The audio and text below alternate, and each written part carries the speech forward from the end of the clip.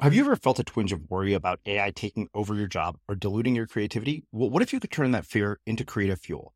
We've just published an amazing new ebook called The 4 Keys to Success in an AI World, and this is more than just a guide. It's a deep exploration into the human skills that AI can't touch, the skills that are essential for standing out and thriving, no matter how much technology evolves. We're talking about real differentiators here, like creativity, emotional intelligence, critical thinking, and much more. Inside, you'll find actionable insights and strategies to develop these skills, whether you're a creative person, a business person, or just simply someone who loves personal development. This isn't a story about tech taking over. It's a story of human creativity thriving alongside AI. Picture this, AI as your creative co-pilot, not just as a tool, but a collaborator that enhances your unique human skills. The 4 Keys ebook will show you exactly how to do that and view AI in a new way that empowers you instead of overshadows you. Transform your creative potential today. Head over to unmistakablecreative.com/4keys. Use the number 4, KEYS. That's unmistakablecreative.com/4keys and download your free copy. I was raised in an old school boomer WASP family, which is similar principles to exactly what you've described. Actually, my best friend is Indian and we relate on this a lot. Where it's like, oh, you got an A? That's exactly what you're supposed to do. Why are you owed some kind of reward? Good job? Like, no, you're not getting $20 to go see a movie with your friends. We put a roof over your head. We pay for your education. We put clothes on your back and food on the table. What more do you actually need? Get a job. And I did. I had a job from a very early age. And I think that, and it was, the millennial generations, the quote unquote snowflake, the participation trophies. My parents were really, really, really against that culture, that shift in culture. So like my mom would constantly tell me, like, the world does not care about you. We care about you, but the world does not care about you at all. So you have to be focused. You have to be good. You have to work hard for anything that you have, and the importance of education and all these things that you've described.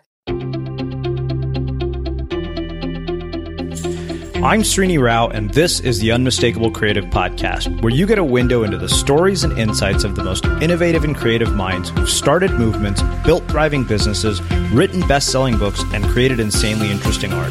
For more, check out our 500-episode archive at unmistakablecreative.com.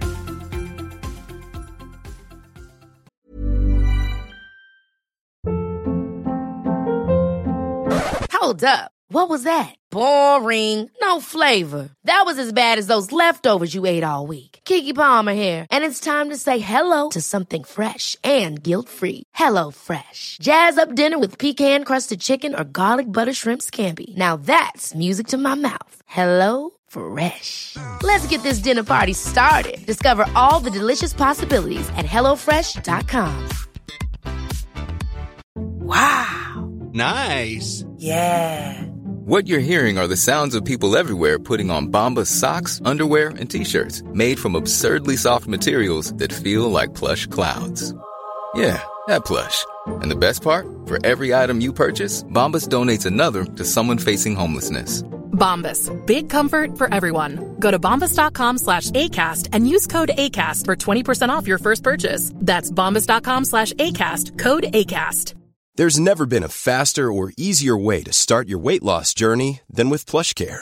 PlushCare accepts most insurance plans and gives you online access to board-certified physicians who can prescribe FDA-approved weight loss medications like Wegovy and Zepbound for those who qualify.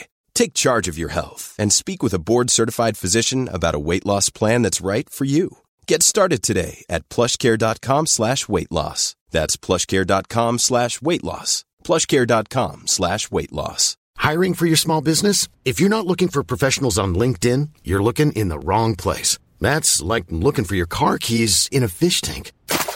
LinkedIn helps you hire professionals you can't find anywhere else, even those who aren't actively searching for a new job but might be open to the perfect role. In a given month, over 70% of LinkedIn users don't even visit other leading job sites. So start looking in the right place. With LinkedIn, you can hire professionals like a professional. Post your free job on linkedin.com/people today. Here's a cool fact. A crocodile can't stick out its tongue. Another cool fact, you can get short-term health insurance for a month or just under a year in some states.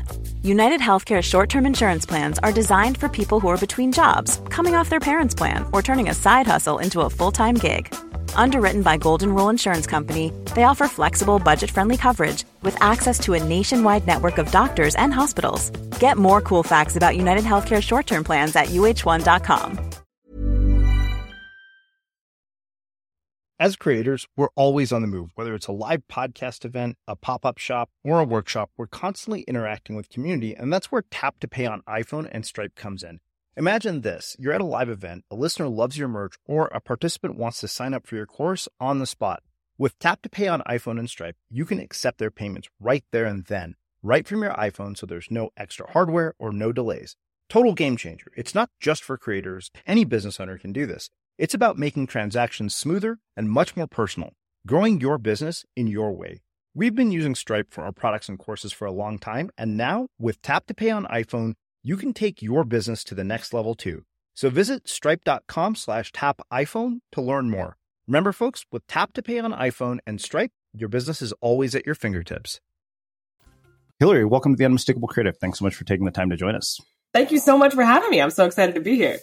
Yeah, it is my pleasure to have you here. So as I was mentioning before we hit record, you are in a long line of people that Sarah Peck has referred, all who have been absolutely stellar. So no pressure at all. But the first question I want to start by asking is, what social group were you a part of in high school, and what impact did that end up having on the choices that you've made throughout your life and your career? Oh my God, yes. So I was lucky and unlucky. So I grew up in suburban South Florida, and I actually went to the same school for 14 years. So kindergarten all the way through 12th grade. And what happens when you go to the same school for 14 years is that everybody remembers like who peed their pants in pre-K and who did the embarrassing thing in second grade. So I was in one of those social groups I was not popular.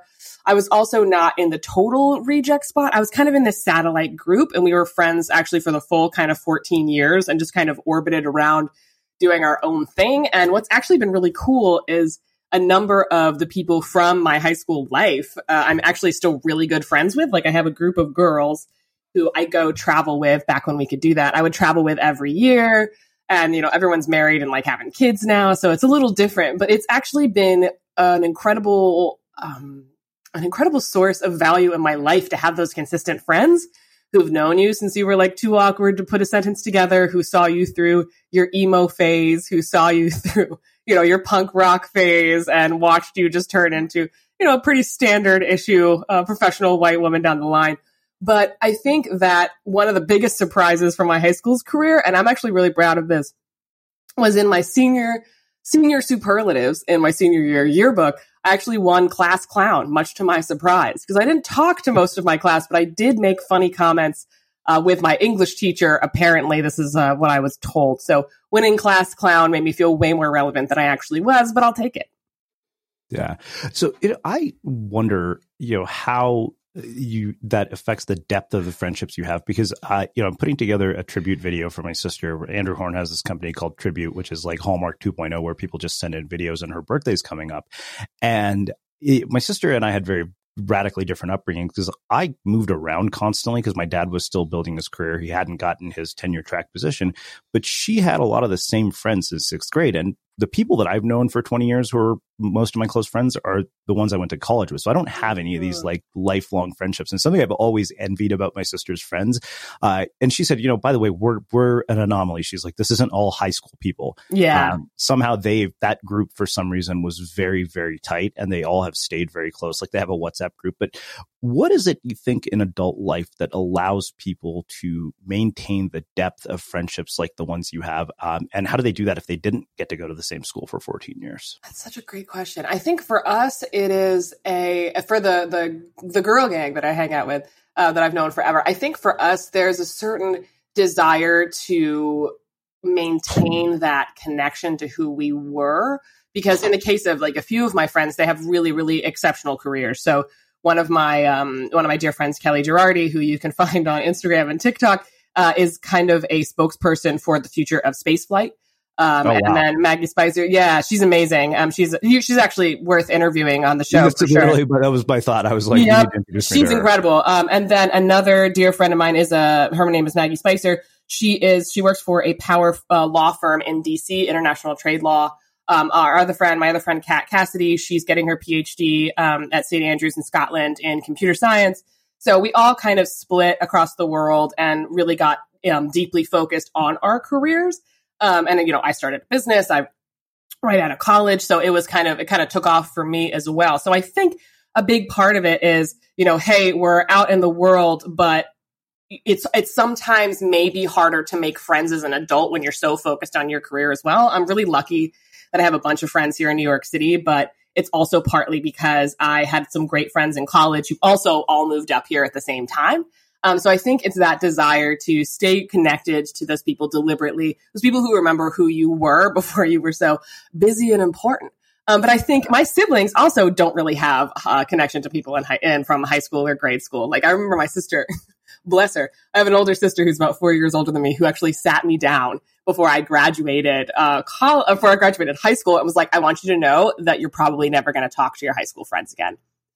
I was like, she also ruined Santa Claus for me in a similar way. But I was like, oh, well, no, we all love each other. We're going to stay in touch. And certainly some people did fall off. You know, they had other interests. We got into disagreements and they kind of faded away.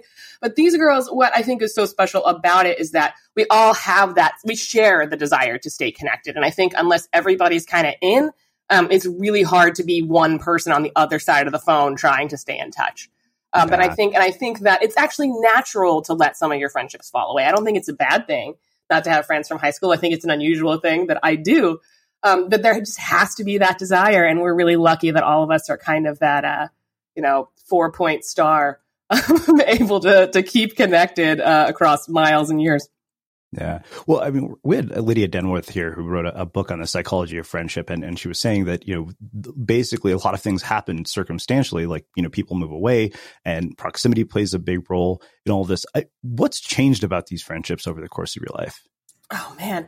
So what's interesting is, I won't say who because I've already dropped all their names and I don't think they'd want me to find out. They want people to know.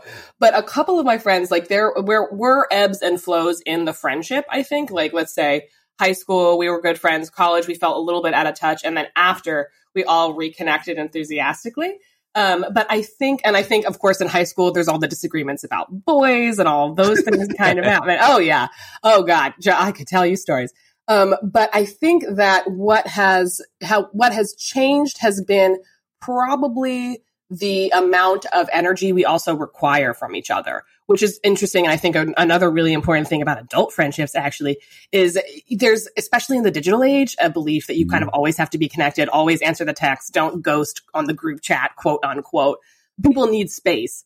Like not to reply, to deal with what's in their lives and have a place to come back to, like a friend group to come back to. And some people don't like that. Some people aren't into, you know, if I don't respond to the group chat for a month and then I come back being like some crazy stuff happened. Some people are going to be mad. But there's that sort of mutual symbiosis of understanding that we have lives, we love each other. And just because we're not replying to every single text right away doesn't mean that friendship and that love isn't there. And I think we kind of have that unspoken agreement that's so important to maintain those kind of friendships long term. So do your high school days predate sort of social media, sort of the digital tools that we have today? Yes and no. So I graduated high school in 2007. So it was my junior year of high school was when Facebook was big, and I was on LiveJournal and MySpace before that. That was chaos. That was like the Wild West of the social media era. I don't know how much you remember or how active you were. Keep in mind, I'm a bit older than you. So I graduated high school 1996, which is why I asked the question. Because I always wonder how that would impact, you know, the depth of friendships. You know, like I had a college experience with no Facebook. And I think there are pros and cons to that. The con being that, if I met some cute girl at a party, you know, now I could go and look her up on Facebook and actually go contact her. In college, I could never do that. It was like, that was a drunken night and I'm never going to see her again. Yes. I think about that a lot, actually. I've been thinking about that in the context of, like, is it the ability to disappear has kind of vanished in the last 20 years? Because people can find you from Facebook. Relate. Exactly. People can find you from anywhere. Netflix. Yeah. Like, I have no privacy anymore. I wasn't going to ask, but I was curious. But I think what was interesting is I experienced like the really early form of cyberbullying when I had LiveJournal in like my freshman year of high school. Like I had some mean girls hack into my email account and all of these things. So all this crazy stuff was happening, but it was so early, it didn't really have a name. So we kind of had to figure out how to deal with it. And I think one of the crazy things about having social media in college, aside from, you know, being able to find someone at a party that you made out with and tried to never speak to again, and then gave it a shot and y'all realized you had nothing in common. I think the gossip stream was so powerful in college as well because of social media. And I don't know if anyone here is going to relate to this, but when I was in college, one of the craziest things wasn't actually necessarily social media. It was a platform called Juicy Campus, where gossip from the basically college campus life was posted forum style for everybody else to read. Oh yeah. And it was, I think the site was shut down because obvious reasons. But that was so, I just remember that was so interesting to me. I was like, is this social media getting out of control? But what my familiarity with it also allowed me to build a business via social media and the internet, basically as soon as I got out of college. So I gotta give props where props are due. Well, it's funny because like that kind of thing probably wouldn't have done so well. Because I mean, I went to a college with 40,000 undergrads. Berkeley just had such a massive student body. My sister went to Berkeley. Wow. Okay. Cool. So you have these friends who sound like they're, you know, movers and shakers. I wonder what impact they've had on your own thinking about success and kind of, you know, how your own behavior has been affected by the people that you've surrounded yourself with. It's so interesting. What was interesting about me when I graduated? So I graduated college in 2011, and I had a similar story from what I've heard about you when you graduated business school in 2009, right? And it was sort of like, well, what now? There's an economic recession. Jobs aren't really available. So what do I do? And I was the first one to, I think, jump headfirst into a kind of more unusual career from that friend group. And I had all their support. But what was interesting is that no one really believed I could do it. This group of girls, of course, did because they know me and they know I can make anything work. But it was interesting to know that I was kind of inspiring them through just stepping into the fray and taking swings because I had to. Like I graduated 2011 with a communications degree from the University of Miami. There, public relations was my major. There were no public relations job worth anything really at the time. So I kind of had to jump into copywriting and starting my business and making that work. But what was interesting is that like Kelly, for example, who's the influencer, by the way, we were a subject of a viral TikTok on her TikTok, all of our little friend group. So I can send you a link to that if you're curious. Yes, absolutely. Absolutely. But so her and I would talk because she was still trying to figure out her career. She was trying a bunch of different things. She worked in the diamond industry for a little while. She was, working her way towards working in the sciences, but she actually has a film degree, which is really interesting. She has a book called Not Necessarily Rocket Science, which is about the fact that she has a film degree and is basically a citizen scientist. And so her and I would talk and she was like, I really want to do something on my own as well. And how are you doing it? And her question was, can I get paid to just be awesome? And I was like, actually, yeah, you technically can. You just have to figure out a way, like a message that you really want to share, something that you're really passionate about, and step on the gas. And for her, that was aerospace. And in terms of how the rest of the group has inspired me as well through their pursuit of their careers, I think it's just been that nobody really hesitated. Everybody sort of saw what they wanted and were able to go after it. And especially in Maggie's case, who's the power lawyer, she was always going to be a lawyer, always had her sights set on what she wanted. Kat always wanted to go to St. Andrews. Whatever her focus was going to be was kind of up in the air. But it was really cool to have a group of women in my life who were able to sort of see the end goal and pursue it without apology. And I think that's really a perk of our generation as well, where there are certainly less barriers than there would have been even, 30 years ago. Yeah. So one thing I wonder is, you mentioned you have a sister who went to Berkeley. You got all these friends who, for them, based on some of what you've told me about them, have pretty clear trajectories in terms of, the steps to follow to get to where they want to go. Like becoming a lawyer is pretty obvious. You go to law school, becoming a doctor. It's like, major in science, get good grades. So I'm curious, what kind of advice your parents gave you about making your way in the world. And then two, when you're sort of the oddball person who decides to go do something where there isn't a clear path, how one, what's useful about that you can draw from, clear trajectories, and then how do you combine those two things into what you do? Oh God, I love this question because it's complicated. So I might ask you to give it to me again. I will. But if we're asking about what my parents thought I was out of my mind. Like they were like, oh dear. Well, honey, we love you so much, but I don't know if this is going to work because the job that I do basically didn't exist. It had only been around for maybe 5 years, like having this type of copywriting, the type of copywriting that I did in the online business space, because the online business space, especially the industry I worked in, I got my start in like the coaching and creative sphere.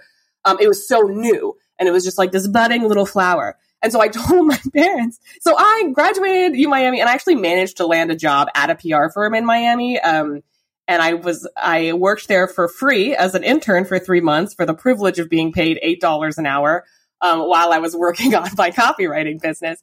And I remember I actually got fired for obvious reasons because I would sit and like write really crappy pitches and then work on my business during work hours, which wasn't, the most professional thing of me to do. So I got laid off and I was still in Miami at the time. And I remember calling my parents and I was like, I think I'm just going to do it. I think I'm going to go hard in the paint with my copywriting business and I'm going to make this happen. And they were like, oh no, well, we're not going to help you financially, so make your way. But then they thought I was even crazier for moving up to New York City a year later. But it wasn't that they were, they didn't believe in, it wasn't that they didn't believe in me necessarily. But I think that they were just, it had never occurred to them that it would be a possibility to pursue a career like this. And also that I had very little experience with running a business. I was an intern a million times over, but I think it's often expected that you have a little agency experience or a little formal experience kind of before you go out in the world. And I didn't have time for that. I just went ahead and found my way. And the nature of my personality is very much like, I'm going to do what I want to do and I'm going to figure it out. It's a core component of who I am. So I think they in some ways trusted that I would figure it out. I didn't think thought I would be as successful as quickly as I was. But it was the Miami getting laid off. They were like, oh, I don't know about this. And then when I decided to move to New York a year later, they were like, okay, why are you doing this? The taxes are so high. It's so cold. What are you going to do? By the way, you should probably just try to get a job when you're there. So you can work on this on the side, but, try to get a job at an agency. And I just refused. But because it wasn't going to pay me as much as I was making in my business already at that point. And I wanted to do my own thing. I enjoyed it. I enjoyed the challenge of figuring it out. And it was a time before you could throw a rock and hit a 6 steps to 6 figures business program. It was kind of before that wave of online courses teaching you how to make money online as a service provider. But I feel really, really lucky that I was there kind of before all of that happened, because it allowed me to build up my muscle memory for trying things and experimenting. And really, as you and I were talking about, a couple of days ago, throwing those Hail Marys, being like, I think I want to do this. I don't know anyone who's done this, but I think these are the steps. Let me give it a shot. And 9 times out of 10, I've been really blessed to be successful in those ventures. So I think that overall, my parents' disbelief in me was mostly because they just weren't sure what was going to happen. They'd never heard of it. It wasn't familiar to them. So I really had to make my way, kind of despite a lot of people trying to dissuade me, people who were also, not just my family, but my friends too. They were like, I know some freelance writers and they're all broke and I just don't know if you can do it. So anyway, but that's sort of the nature of who I am as a person. It's also the nature of my zodiac sign. I'm a Taurus, so I will just sort of barrel through anything like a bull in a china shop. But now I'm wondering what the second half of that question is, because I've completely forgotten in my rant. Well, I think it's kind of what are the useful parts of the linear trajectory that come into this? Because right. I think the other day I was, I think I asked a question on Facebook. I said, what do you think are the benefits of being raised by Indian parents? Because I said, for the longest time, okay, they give you all this conventional wisdom of, follow this path, go to school, get a job. But I realized outside of that, there were some really intangible skills that came from being raised by the parents I had. Yeah. like I think the biggest one being intrinsic motivation. It's that story that every Indian kid has. You go to school, you find out some white kid at school gets $5 for every A. You come home and tell your dad that, and he's like, that's great. You get a meal on the table and a roof over your head. So this negotiation is over. And that was invaluable. Yeah. Even though like everything that I thought was a pain in the ass about my parents when I was growing up has been incredibly invaluable later in life, because they taught you work ethic. They taught you the value of education. They taught you the value of doing something without the expectation of a result. But that being said, I think that one thing that happens when we hear a story like yours is confirmation bias kicks in, right? And I've been really kind of pushing this idea of people not considering context when they look at the success stories of people, and assuming that, hey, if I do exactly that, I'll get that result, which has been sort of my core message is, no, that's not true. And I think that this is something that has kind of been detrimental in the online world, where you have a lot of people basically using platitudes as life plans, which the online space, never.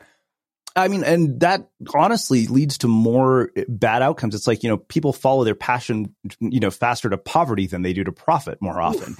Yeah. And, and then that's harsh to say, but I think that we don't really talk about that because it's not what people want to hear. And so I'm curious what you have to say about that, because I think that, in a lot of ways, you're kind of an outlier. I think for every single person that achieves what you do, having done what you've done, there are plenty who don't. Reid Hoffman has that saying, building a startup is like jumping out of an airplane and building a parachute on the way down. And it's like, well, that's great if Reid Hoffman is the investor in your business. If not, you're going to plummet to your death. There's no parachute. Yeah. Yeah. So I'm just curious, what your thought is on sort of these subtle nuances that get completely overlooked. I mean, hell, you're a copywriter. Your job is to convince people to do things. Because, I see this come, I'll give you the example that I always come back to. Somebody says, oh, everybody should start a podcast. I'm like, no, that's horrible advice. There's nothing that everybody should do. Yeah.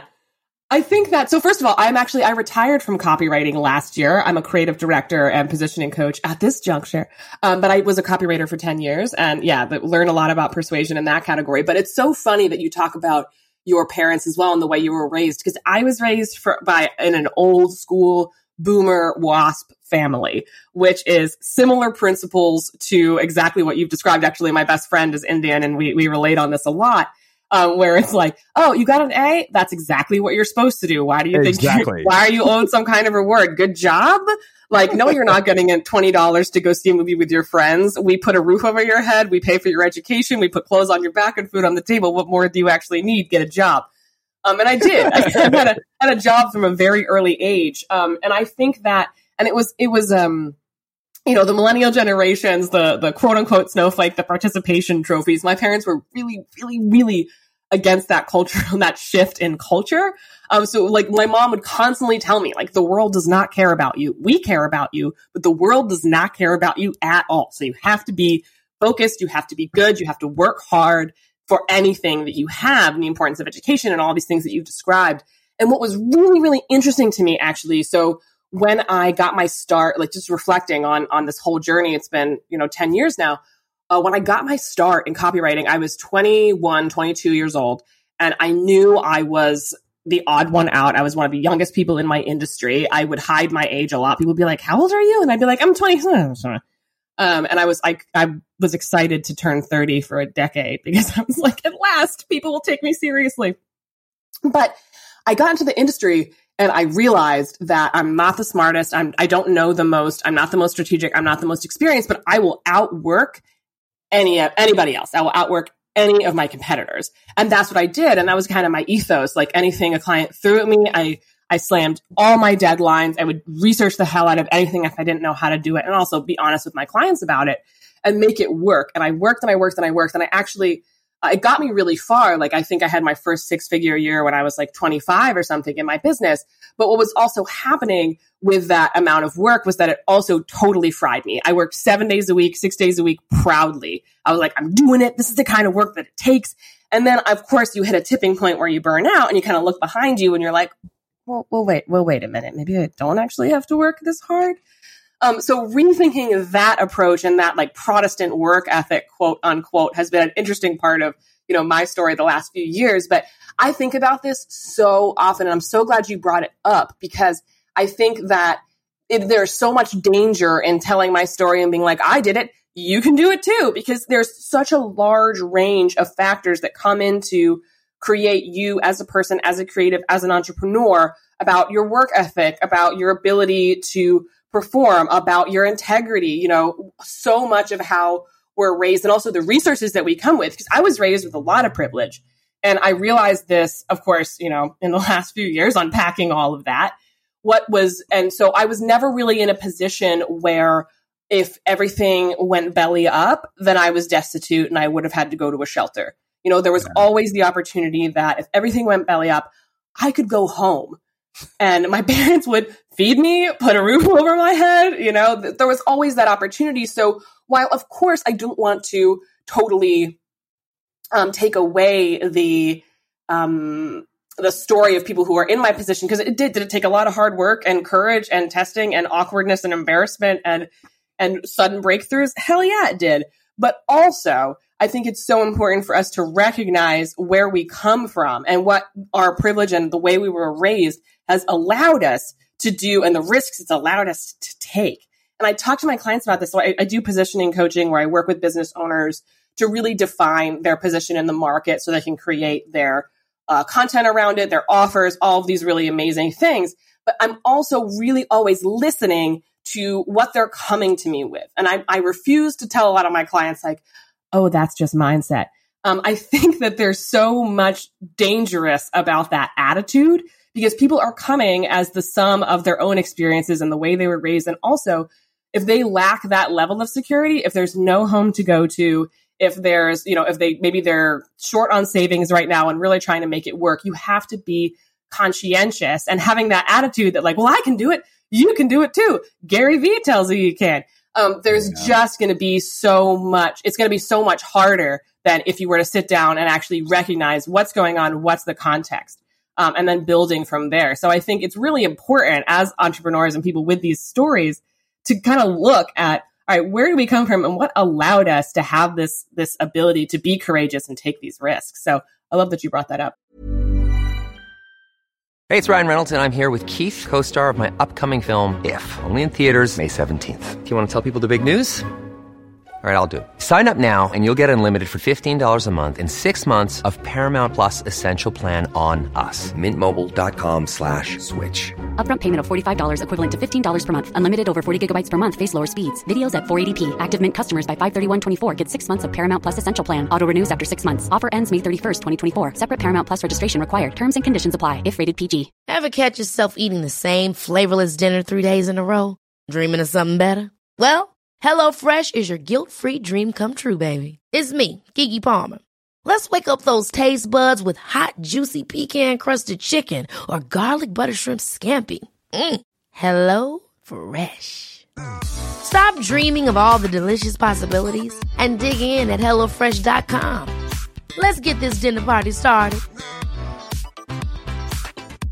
A lot can happen in 3 years, like a chatbot may be your new best friend. But what won't change? Needing health insurance. United Healthcare Tri-Term Medical Plans, underwritten by Golden Rule Insurance Company, offer flexible, budget-friendly coverage that lasts nearly 3 years in some states. Learn more at UH1.com. Many of us have those stubborn pounds that seem impossible to lose, no matter how good we eat or how hard we work out. My solution is PlushCare.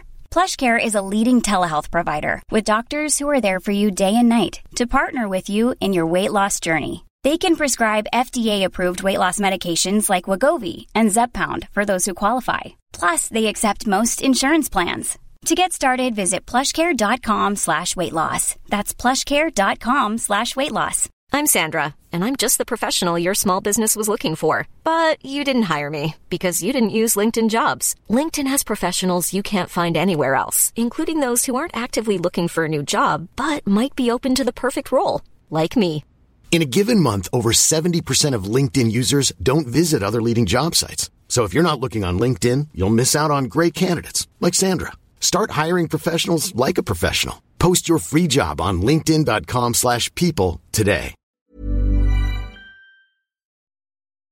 As creators, we're always on the move. Whether it's a live podcast event, a pop-up shop, or a workshop, we're constantly interacting with community, and that's where Tap to Pay on iPhone and Stripe comes in.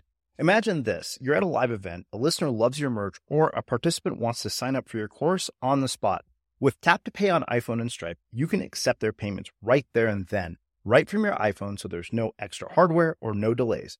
Total game changer. It's not just for creators. Any business owner can do this. It's about making transactions smoother and much more personal, growing your business in your way. We've been using Stripe for our products and courses for a long time, and now with Tap to Pay on iPhone, you can take your business to the next level too. So visit stripe.com/tapiphone to learn more. Remember, folks, with Tap to Pay on iPhone and Stripe, your business is always at your fingertips.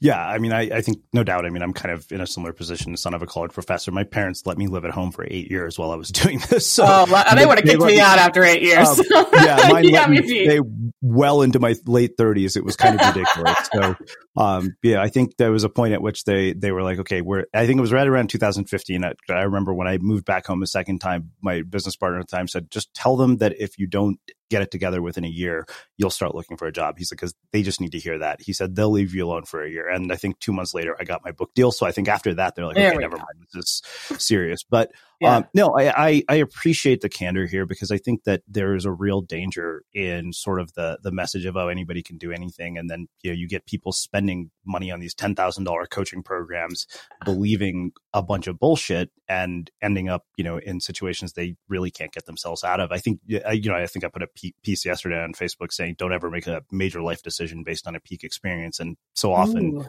that is what ends up happening in these situations. Why Burning Man ruins lives. Well, let's I was kidding, kind of.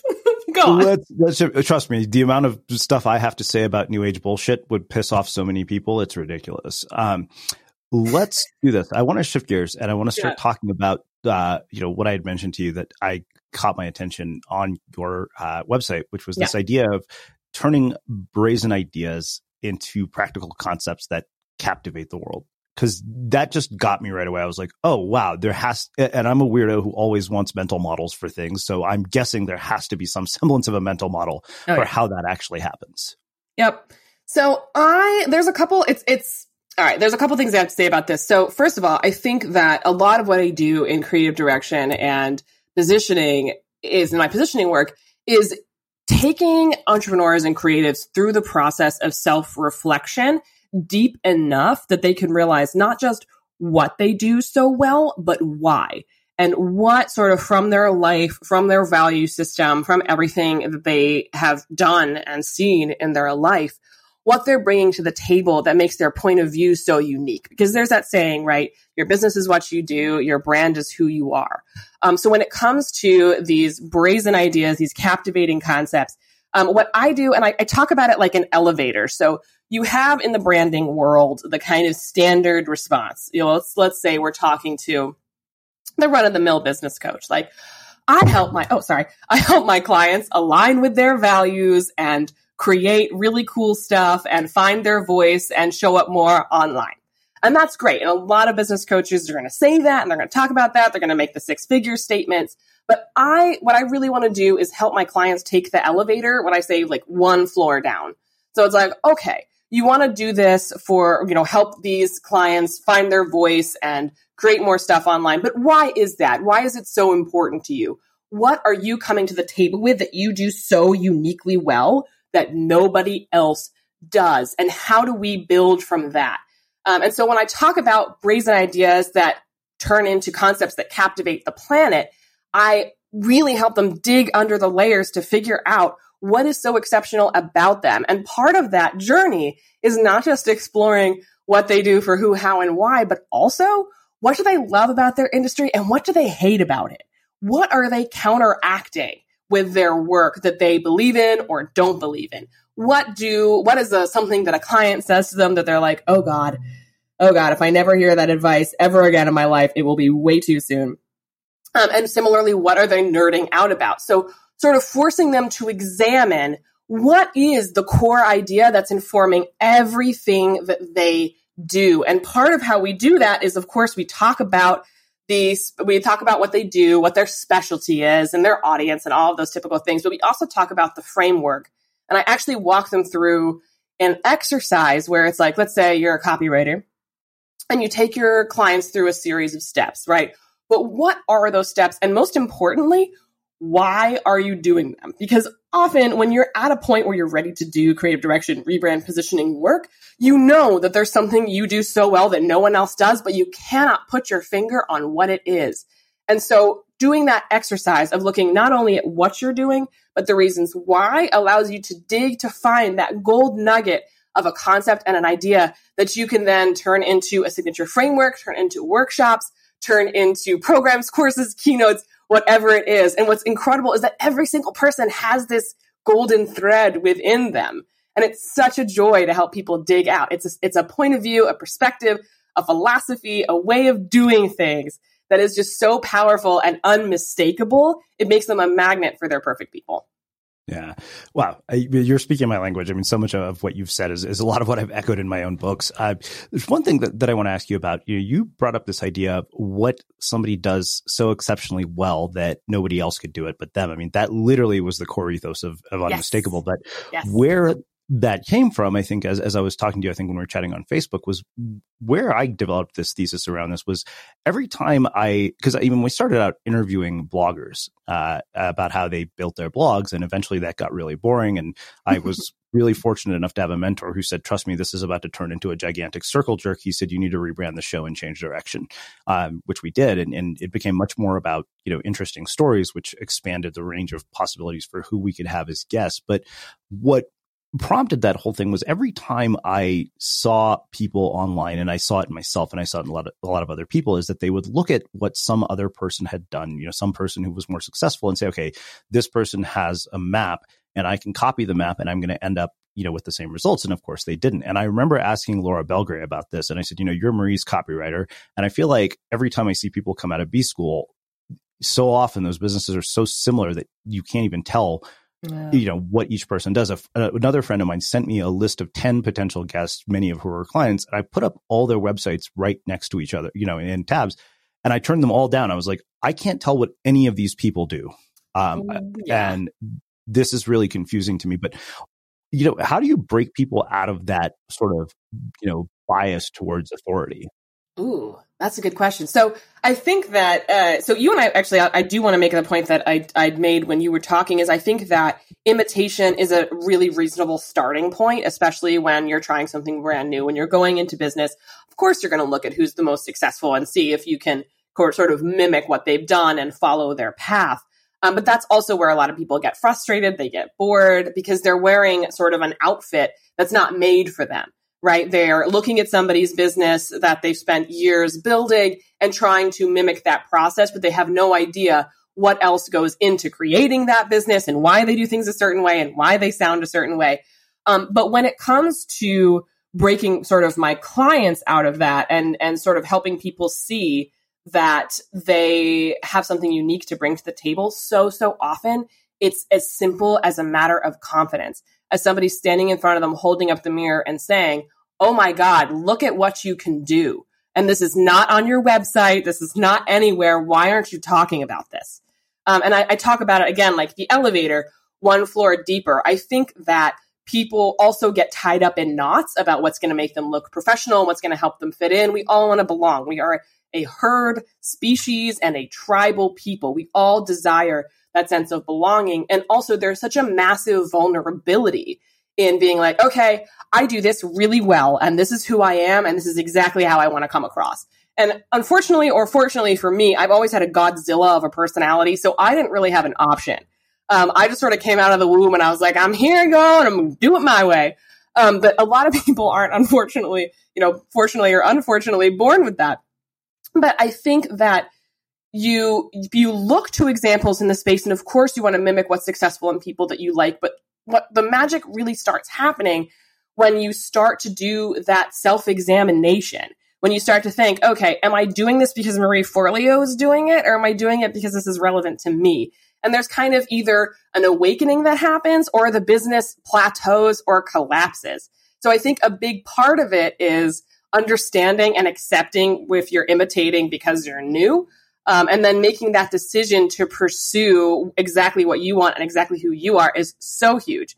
But then we also, of course, have that category of people who think they figured it out, and then they all sound like, because they've decided to have sassy copy, they feel like they have more personality now. So I think there are some, you can get caught up in the superficial nature of it if you're not willing to do the deep work. So there certainly are layers to this where you start sounding like super professional, and then you realize you can do funny copy and funny branding. So you do that, but you're imitating, Laura Belgray. And then only then can you look around and realize, wait a minute, this isn't necessarily me. I'm exhausted trying to play this character. So how do I dive in to figure out who I really am and what I really want? Yeah, I mean, I remember one of my friends, when there was a time when there used to be this thing called Blog World. I think it was in 2009. And he told me, he said, your rebrand was basically a fuck you to that entire system. I was like, yeah, maybe. He said, you basically just turned your back on all of it. And, I realized, I was like, I don't want to talk about this stuff. Like, I have no interest in online marketing. I'm like, yeah, it's necessary to do what we do to some degree, but it's not what I want to create. Yep. And I think that I'll tell you a funny story. So I have an opt-in. It's called the Statement Piece Framework. My business is Statement Piece Studio, and it's really it's a content concept sort of tool where I'm forcing people to do something that I don't think a lot of entrepreneurs do right now, which is examine their own thoughts, examine what they really feel about things. Because I think, especially in the online business world where all people know of you as a digital face, it's really easy to be like, okay, I'm going to play it safe so everyone thinks I'm a important authority and I'm not going to rock any boats.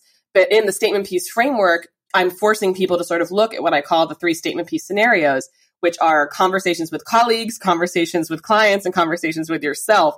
And there are 2 categories in these conversations, which are advocate or anti, which I kind of described earlier, where it's like, okay, so in a conversation with a colleague, for example, let's say you're out to dinner with your business bestie, you're a bottle of wine deep. What is something that they say that if you are anti, you're like, oh my God, if nobody ever says that to me again, it will be too soon. Can we wipe this scourge from the earth? I can't stand this trend or this brand. And then similarly, if you're having an advocate conversation, it's, I'm so nerding out about this. I'm really excited about this breakthrough. And so we have those anti and advocate sort of points of view in the tool that people can use. And what was really funny is I had a bunch of, especially women, come to me up at conferences, replying to my emails, telling me like, hey, so I had the statement piece framework and I don't know how to tell you this, but I'm way more anti than advocate.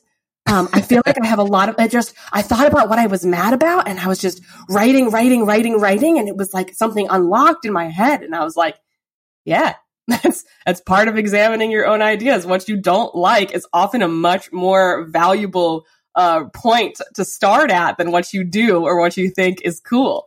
So it's been really interesting. I actually also have a workshop called Start With Nah, the best personal brand strategy you're not using. So I'm 100% with you there. But it's really, really interesting that especially as women, because we're, socialized to appease, to be kind, and to sort of be accepting and not really rock the boat, watching so many of these business owners dig into and start noticing their own thoughts and realizing that they're valuable for content and are going to help them come up with more original ideas, but also seeing them examine, what don't I like? And why am I so much more excited to talk about what I'm frustrated about or don't approve of than what's generally okay in the industry? So it's interesting to see people kind of have that aha.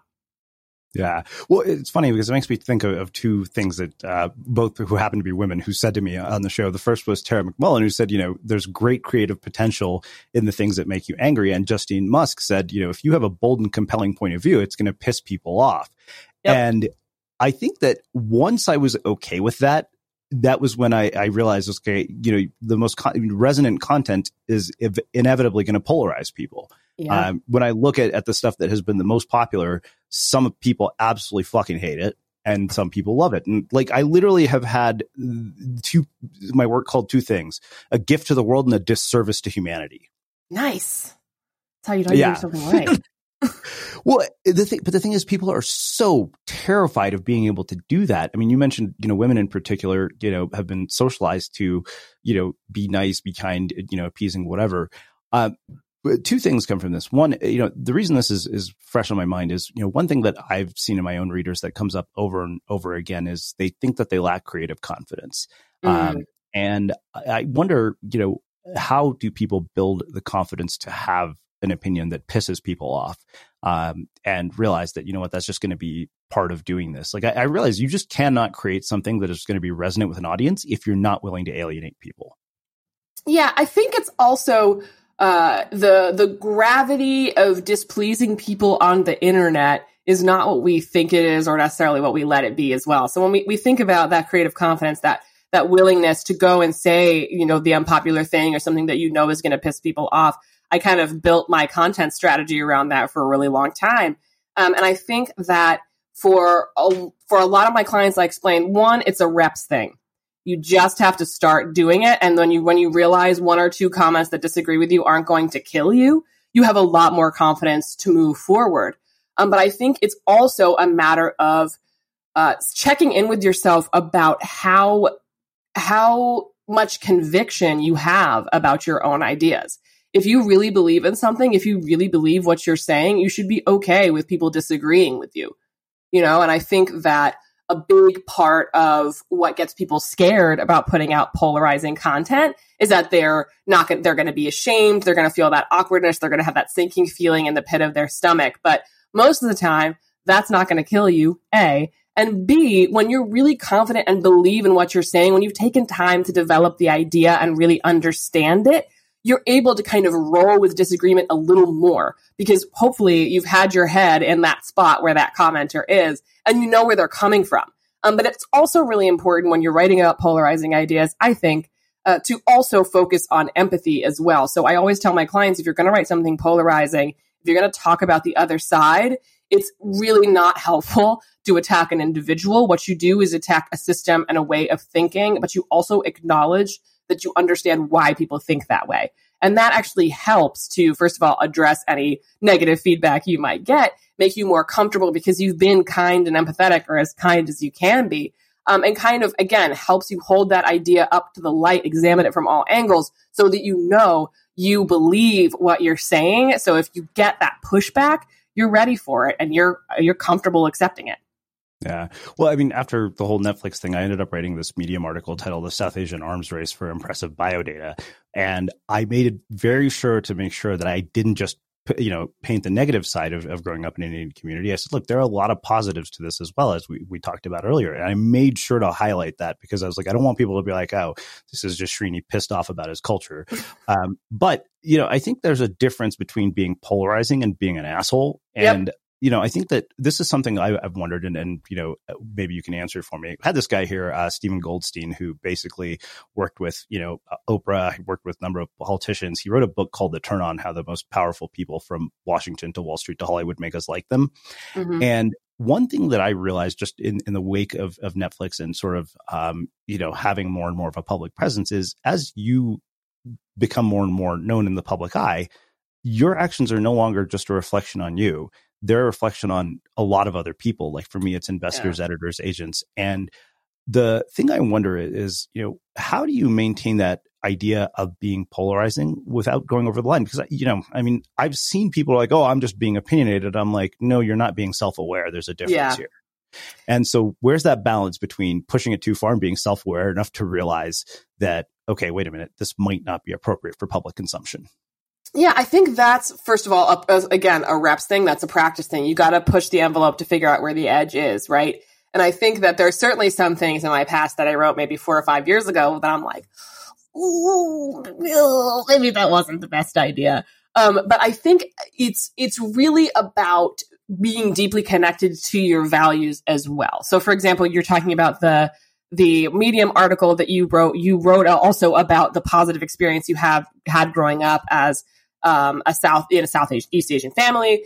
And I think that what is really important there is that if you have that consistency of approaching things with empathy, of trying to say not like, this is wrong because I say so, go to hell. But you want to explain you want to be able to approach with empathy these ideas, to see the other side and have that self-awareness. If you consistently come from that angle, most of the time you're going to be okay. But where you run into challenges, of course, is if you have people behind you, as you say, who, if you make one gaffe, if the whole house of cards collapses. But that's also a matter of, what is your brand? Like, I often find that kind of stuff happens when something totally inconsistent with the overall brand just comes out of left field. Like, if, for example, I don't know the politics of your following, but let's say you have an influencer who's all about female empowerment, and then you find out they're a Trump supporter and a really loud one at that, and really into, all the things that have been going on in the last 4 years. I think that that's a surprise that can create huge waves. But if you are, again, if you are a wellness influencer who decides to write, for example, like my coach did, write a big book about anti-diet culture and what's wrong with the wellness industry from that place of not just compassion, but about what's possible to do instead, because she has that expertise and that knowledge. I think that doesn't come quite as out of left field, and that's polarizing content that can actually help people. So I think the bigger and bigger you get, the more and more important it is to stay connected to your values, even if those change. Because if you're consistent with what you're polarizing about, if you're consistent with the way you see things and talk about things, it becomes less of a, oh my God, I can't believe he said that, and more of a, well, there's Srini. Yep, that's what he does. All right, cool. This was interesting. I like that he makes me think. Yeah. Well, no, I mean, even, the Netflix thing, somebody said they saw a conversation with a matchmaker and they're like, dude, you did exactly what you do. You interviewed her. You didn't answer any of her damn questions. I'm like, trust me. I'm like, I understood one thing after reading the 48 Laws of Power. I was like, the person who asked the questions is the one who's going to control the conversation. Is that why you like being a podcast host so much? Well, I actually don't like doing interviews for that reason, because I know that I talk too much and I'll say something stupid. There's always that risk. And if it's on brand, you're going to be okay. Yeah, no, I mean, I definitely, people will ask, but I've noticed that when I am interviewed nowadays, I tend to be extremely opinionated about the things I believe. Yeah. Hey, as you should be. I think also we're in a really interesting time where there's so much content, and there's so much stuff that people are putting out and so many conversations happening at any given time. It's also possible that there's so much noise going on. People don't even have the time to get really irritated about what she said. So that's a small comfort to me too. Yeah, I mean, I think people forget that it's like something that is like the talk of the town this week is going to be an afterthought by next week. Yeah, and I tell this to my clients too, and it's discouraging from the outset, but it's a help to me. Nobody thinks about you as much as you think about yourself. Yeah, that's a good point. So as far as your clients go, what have you seen as patterns between, and differences between the ones who do really well versus the ones who don't? Mm-hmm. It's a commitment and a willingness to focus on one thing at a time. I have some, again, I don't really have any, I don't want to be like, well, I have some bad clients. But I think when it comes to building a business, building a following, building a platform, what's really, really important is consistency and focus, usually on, one or two things to start with. So for example, if you really want to build a following, you either start on pick Instagram, pick LinkedIn, go with one. And then really go hard in the paint there. And then we can start doing other stuff. Where I find people get kind of lost in the sauce is if they're like, okay, so it's 2021. I'm going to get on my content creation game and we're going to do daily LinkedIn videos. We're going to do Instagram stories. We're going to be on Facebook. We're going to do TikToks, whatever that is. And then they get 10 days in and they realize they can't possibly juggle 50 things or go deep with 50 things. And they get frustrated, discouraged, and they give up again and they're back to square one. I think that there's a lot to be said for focus and, most importantly, depth of exploring the ideas, depth of focus, depth of a deepening of your approach to a single platform and a sharing of a single idea is going to be so, so helpful in helping you figure out what you're doing really well, what you want to talk about, and get you known for that thing so people can recognize you. If you're trying to be an octopus juggling, 12 different social media plates because you think that's where you're supposed to be, you're just going to get lost. So I think that clear focal point, but also, as I mentioned before, that conviction. So we have that positioning, we have that focus, which is built on who they are, what they value, what they do really well, what their kind of magic is. And if you stay focused on that, you can't help but magnetize people towards you. But it's easy to get distracted because there's so many things that we're supposed to do in the online space as well. Yeah. Well, I appreciate that more than you can imagine, because I remember my mentor, Greg, when he sat me down to start working with me, he made me make a list of all the things I was doing to make money. And then he said, okay, do you want to be doing any of this in 5 years? And I think there was one at the top of the list, which was the podcast. And he said, then stop doing the rest of them now. And I think I've been working on this piece about the things that I would do differently if I started today. And the conclusion I basically came to was, don't be average at a dozen things, be extraordinary at one. Amen. But it's so counterintuitive. Because it's like, the Harvard Jam study, right? Have you heard about this? I don't think so. Oh, so this is big in the copywriting world. This is big in like the copywriting and offers like development world. So there's this Harvard study done about, it's the Harvard Jam study. So it's in a grocery store. There were two sort of setups for jam. So one had like 20 different types of jam, all kinds of different labels, glorious jam options for everybody. The other display had maybe, I think, 3 or 4 types of jam available. That's right. I do remember this. Yeah. I was like, you got to know this. And it turns out, so when we think about value, when we don't have any experience in sort of interacting with consumers and understanding what consumers want, it's really easy to be like, the 20 jams are the way to go. We want to give them as many options as possible. We want to have as many options as possible to get them.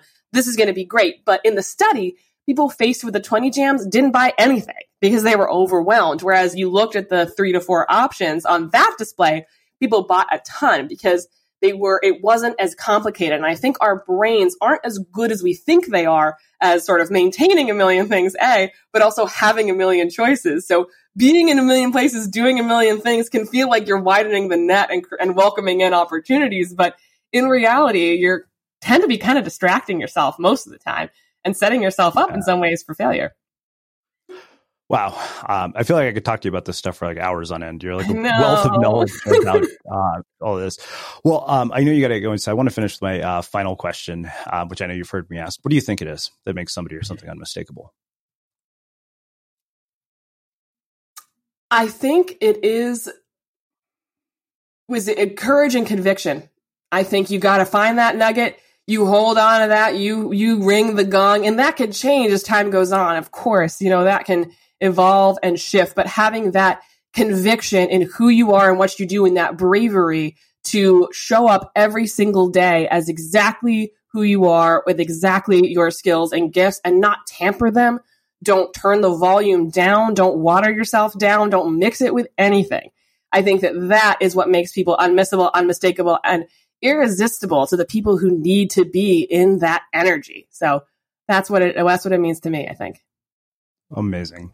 I can't thank you enough for taking the time to join us and sharing your story and insights with us. Where can people find out about you, your work, and everything that you're up to? Oh, this is where I can use my radio voice. Okay.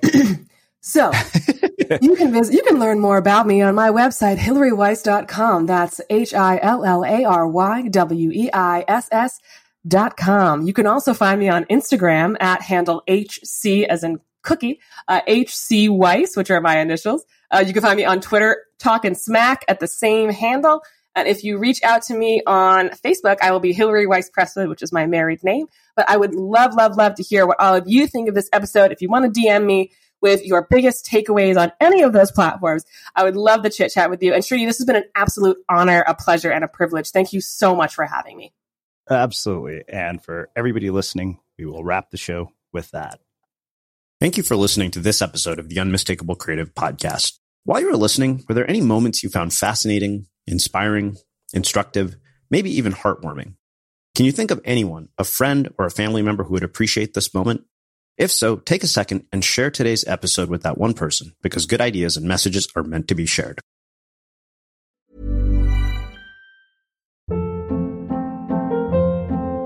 Hold up. What was that? Boring. No flavor. That was as bad as those leftovers you ate all week. Keke Palmer here, and it's time to say hello to something fresh and guilt-free. Hello Fresh. Jazz up dinner with pecan-crusted chicken or garlic butter shrimp scampi. Now that's music to my mouth. Hello Fresh. Let's get this dinner party started. Discover all the delicious possibilities at HelloFresh.com. Planning for your next trip? Elevate your travel style with Quince. Quince has all the jet-setting essentials you'll want for your next getaway, like European linen, premium luggage options, buttery soft Italian leather bags, and so much more. And is all priced at 50 to 80% less than similar brands. Plus, Quince only works with factories that use safe and ethical manufacturing practices. Pack your bags with high-quality essentials you'll be wearing for vacations to come with Quince. Go to quince.com/pack for free shipping and 365-day returns. Have you ever felt a twinge of worry about AI taking over your job or diluting your creativity? Well, what if you could turn that fear into creative fuel? We've just published an amazing new ebook called The 4 Keys to Success in an AI World, and this is more than just a guide. It's a deep exploration into the human skills that AI can't touch, the skills that are essential for standing out and thriving, no matter how much technology evolved. We're talking about real differentiators here, like creativity, emotional intelligence, critical thinking, and much more. Inside, you'll find actionable insights and strategies to develop these skills, whether you're a creative person, a business person, or just simply someone who loves personal development. This isn't a story about tech taking over. It's a story of human creativity thriving alongside AI. Picture this, AI as your creative co-pilot, not just as a tool, but a collaborator that enhances your unique human skills. The 4 Keys ebook will show you exactly how to do that and view AI in a new way that empowers you instead of overshadows you. Transform your creative potential today. Head over to unmistakablecreative.com/4keys. Use the number 4, KEYS. That's unmistakablecreative.com/4keys and download your free copy.